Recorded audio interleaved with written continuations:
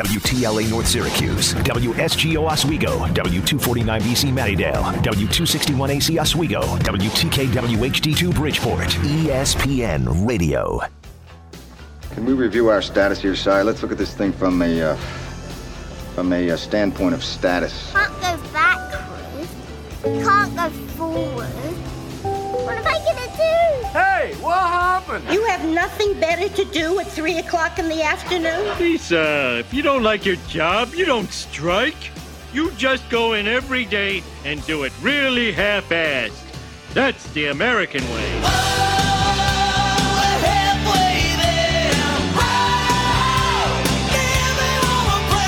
This is a great day.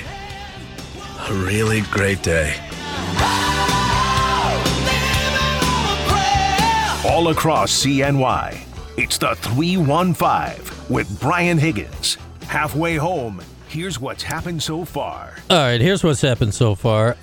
We've talked Cuse Hoops. Solid win against Cordell last Saturday. Sluggish start, strong finish. Won it going away by 15. We've talked about Louis Orr, passed away sadly at the age of 64 last Friday after a very quiet private battle with cancer. We've had a lot of people call in with their memories of Louis and played back Jim Boeheim's emotional memories of Louis. We've given away 4 tickets to the Pittsburgh game tomorrow night for knowing that while the Orange are playing Pitt, the team that plays in the Pit is in fact now the former employer of Syracuse's newest defensive coordinator, one Rocky Long.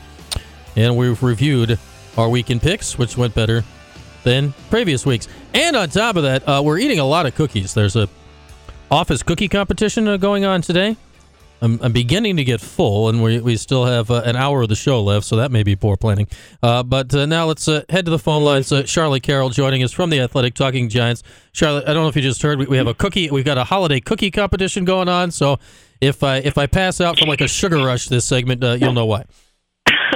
You and me both. I'm running on 3 hours of sleep after last night's game, so thanks for having me on, and I need a cookie rush at this point to stay awake. Charlotte needs the cookies because she and Dan Duggan had full coverage on The Athletic of the Giants game last night, and man, I don't know if it quite had the twists and turns of some of the other NFL games this weekend, which were wild, but in many, many ways, this may have been the most important result in the league yesterday, Charlotte, when you look at how, certainly for the Giants in Washington, future playoff chances have swung. The Giants hung on. We'll talk about how they did it, but it looks like they're not guaranteed anything, but they're a strong favorite to make the playoffs right now. Yeah, with Seattle's results on Thursday, that definitely helped the Giants' chances of getting into the playoffs. But winning yesterday was huge for them, and just kind of getting over that division foe and upping those chances a lot more than they were before going into that game. So that's a huge win for Giants' first playoff chance since 2016. Yeah, the numbers I saw is their chances are now 87% to make the playoffs. And conversely, the team that lost the game is Washington. Their numbers dropped to 43. And obviously, if Seattle had won earlier this week, the numbers would be certainly even worse for the team that had lost the game yesterday. So the Giants in decent position right now, and not without some controversy. I don't know if Giants fans care that much, but there certainly was some yesterday. Charlotte with the last play of the game, which was not called pass interference, with a couple plays before that with the illegal formation called on Terry McLaurin, and then that 2-point penalty earlier in the game, which took points off the board for Washington. It was an interesting game last night when it came to calls that favored the Giants. Yeah, no, I think Giants fans were happy based on they're probably thinking, it's our turn now after the last Commanders meeting where the John Feliciano got that taunting penalty. There was offsides, I believe, on Dexter Lawrence, too. So the fans are kind of like, well, it all evens out. But obviously Commanders fans are not happy with that result. Giants fans are Giants players and personnel. I didn't get a chance to speak with Darnay Holmes, who had that crucial, could have been a maybe holding pen or pass interference penalty. But Dable was asked about it today, actually, and the controversy and kind of where that's gone. And he's, just kind of like, it's the nature of the league. Officials have a tough job to do. So Giants aren't gonna say anything too crazy on that one. No, and it's in the NFL, you don't give them back. No. You get the win. You take what you can get. No, and there's no guarantee the Giants would have lost the game because of that. That there's still a lot would have had to happen after that point with another 2-point play and the whole thing. But the Giants end up winning it last night, 20-12. And, they did it, setting aside that stuff, they did it with a formula that's worked all year. It's defense, it's Saquon, Daniel Jones making a couple of key throws. Let's start with Kayvon Thibodeau, though. Man, I don't know if it was a coming out party, Charlotte, because he's been playing well of late, but this felt like last night was Kayvon announcing that, okay, I got a chance to not only be good, but I got a chance to be a star in this league. Yeah, he spoke with reporters earlier this week, and he was asked if he likes primetime, and he had this now iconic quote saying, "Primetime likes me." So you can't say something like that and not back it up. Otherwise, you're going to get hounded by the New York media. Luckily for him, he really backed that up. He started strong. He finished with 12 tackles, and he had a crucial sack, strip, recover the ball, and get the touchdown. So he was just on fire last night, and he's got such a personality where he was really fun to talk with after the game and just really living up to that primetime quote and just a quote machine. It's Charlotte, and everywhere does to some extent, but New York more than anywhere. Like New York City loves a star. And yes. I mean, you go back, I'd say the last star the Giants had would have been Odell, at least with the guy that had the glitz and the glamour and all that. You go back before that, Strahan was kind of a guy like that in many ways. LT going way back. There have been these guys throughout franchise history. And you got to live up to the play on the field, though. Like, New York fans don't got time for somebody that's, talking the talk but not walking the walk. How important it would be for the franchise, if Kayvon can handle both sides of that, if he can be that player and be a star to put the Giants back kind of in the headlines in New York City. Definitely. I think you look at someone, Giants have Saquon Barkley. Obviously, Barkley hasn't made the splash of like Odell with what carries off the field. But given that Barkley's contract situation is up in the air, who knows what's going to happen there? I mean, it's kind of good that they have someone out new and young kind of starting to follow those footsteps of marketable and very with deals and things like that. And he's just a face and a recognizable name. People love to see what he's doing.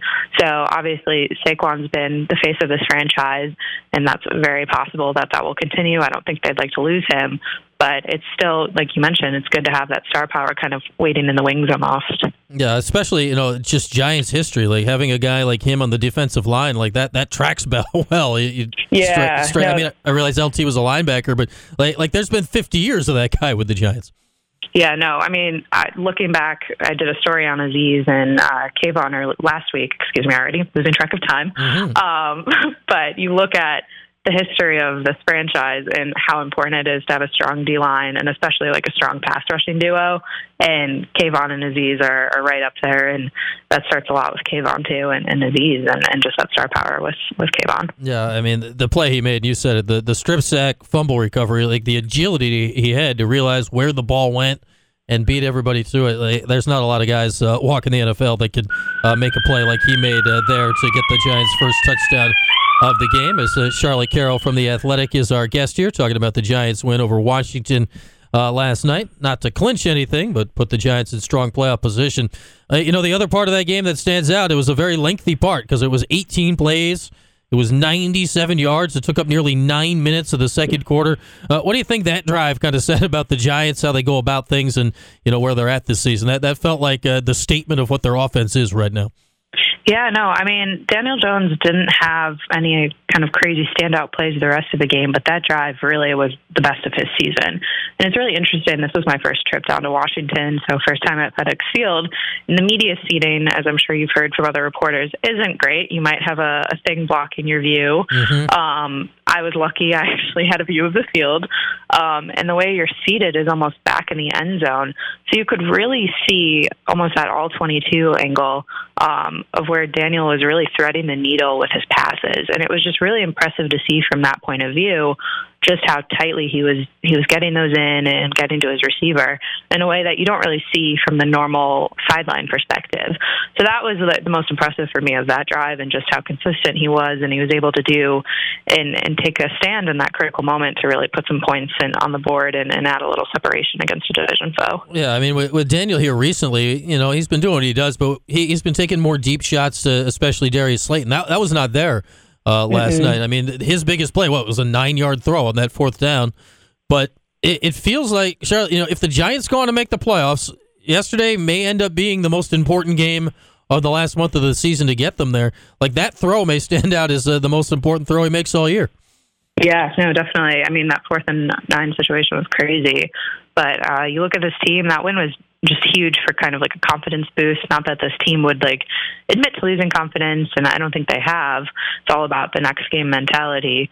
But you can't deny how big of a win that is for this group, and just not only for playoff chances, but also just kind of snapping that losing streak they hadn't won since the Texans. So it's big. No one wants a tie. So this was a good win for the team. Yeah, and it felt like many ways, if the Washington scores there, and maybe there's overtime, there might have been another tie in their future, but the flags or lack of flags went the Giants' way down the stretch. Charlotte Carroll from The Athletic, our guest here, talking about the Giants' win last night on Sunday Night Football against Washington.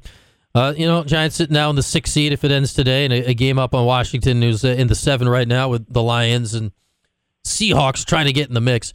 But Saquon, what do you think about his game last night? 87 yards on the ground. It's not crazy. 33 yards catching the ball, but it looked a little bit more, didn't it? I feel like early season Saquon yesterday than we've seen maybe the last month or so. Yeah, you saw a little bit of juice, especially when he broke those ankles on the Commanders' opponent. Saquon had told us this week he had one of his best practices, and you could just see when he was talking with reporters, he just felt, I don't know if confident is the word, but just more at ease, and like he knew like he was up for something big this weekend. Like he felt he was going to have a good game. He didn't have like crazy numbers. I need the stat sheet off the top of my head, like not that crazy touchdown run or anything, but he sealed the game for the Giants at a very important moment on that last or second to last offensive drive for the Giants, and how big of a moment that was just to put some distance, run down the clock a little, make sure that the Commanders didn't get the ball back. And that's the kind of stuff you expect from him. And just those runs, breaking tackles, he looked akin to who he was the first half of the season. Well, looking down the stretch here, 3 games left at the Vikings this week, and that game is on Saturday, Christmas Eve, then against the Colts next week, and then at the Eagles, who may or may not have anything at all to play for in the final game of the season. What do you make of this last stretch, Charlotte? Do you think they just need the one game? Do they just need to beat the Colts and they'll be okay, or are they going to have to figure out a way to beat one of the top 2 teams in the NFC? I think they can get away with just one win for playoff stuff, but I mean, obviously, the more the merrier, especially with Christmas season. I don't know. The Vikings obviously coming off the greatest NFL comeback ever, so we'll see how they come into this game and what their adrenaline is. Freezing cold in Minneapolis indoor stadium, blizzard in that part of the country. But then the Colts too. I mean, it was very interesting watching that game, getting to see both future opponents and what kind of they did there. And then Eagles, who knows who's going to be on the field for that? So that's even a possible win. Yeah, exactly. The Eagles may literally have nothing at all to play for. They may have clinched everything, and they probably will have clinched everything there is to clinch by that game. But with a bye, we'll see what they do with it. It's going to be interesting. So, Charlotte, I mean, just for people that don't know, I mean, like that has to be a brutal game to cover last night when it ends at 11:30 on a road game. That's got to be, not that anyone's crying for someone covering an NFL game, but that's got to be a rough one last night. Yeah, I mean, coming from the college basketball world where I was used to 10 p.m.-ish tips at Madison Square Garden for the Big East tournament, this was rough, just given the length of the game, and you don't get into the locker room until close to midnight. I don't even think I got back to my seat on press row to start writing until 12:30, 1 o'clock, and then getting back to the hotel. I think I filed my story probably 4:30 just with travel and things like that. So yeah, I'm going on 3 hours of sleep, but can't complain. It's a really cool job, and especially when it works out where the story is really easy to tell, like with Kayvon Thibodeau's last night. It's a lot easier to write that and get a good story out of it, and it kind of fuels you and makes you excited to stay up late. And then all the coffee from the day helps too. They go inject it right into your veins today. I can't imagine today was nearly as interesting for the beat writers of the Washington team today, who lost that game last night, and they had to write a bunch of, they didn't call pass interference stories all day, so that's probably not quite as fun as what you got to do. All right, well, hopefully you get a good night's sleep tonight. If we don't talk to you in the next couple weeks, happy holidays, and I'm sure we'll be touching base again before the end of the season. Thanks so much for having me on, and happy holidays. All right, that is Charlotte Carroll of The Athletic. Does a great job with Dan Duggan covering this Giants team this year. With that, we'll take a break. The 4-1 in the 315, which is a look around the rest of the league. And Bills Talk, 3:30. Dan Fates from Wham in Rochester. And that's all as we roll along here through the second hour of the 315. It's QSportsTalk.com and ESPN Radio.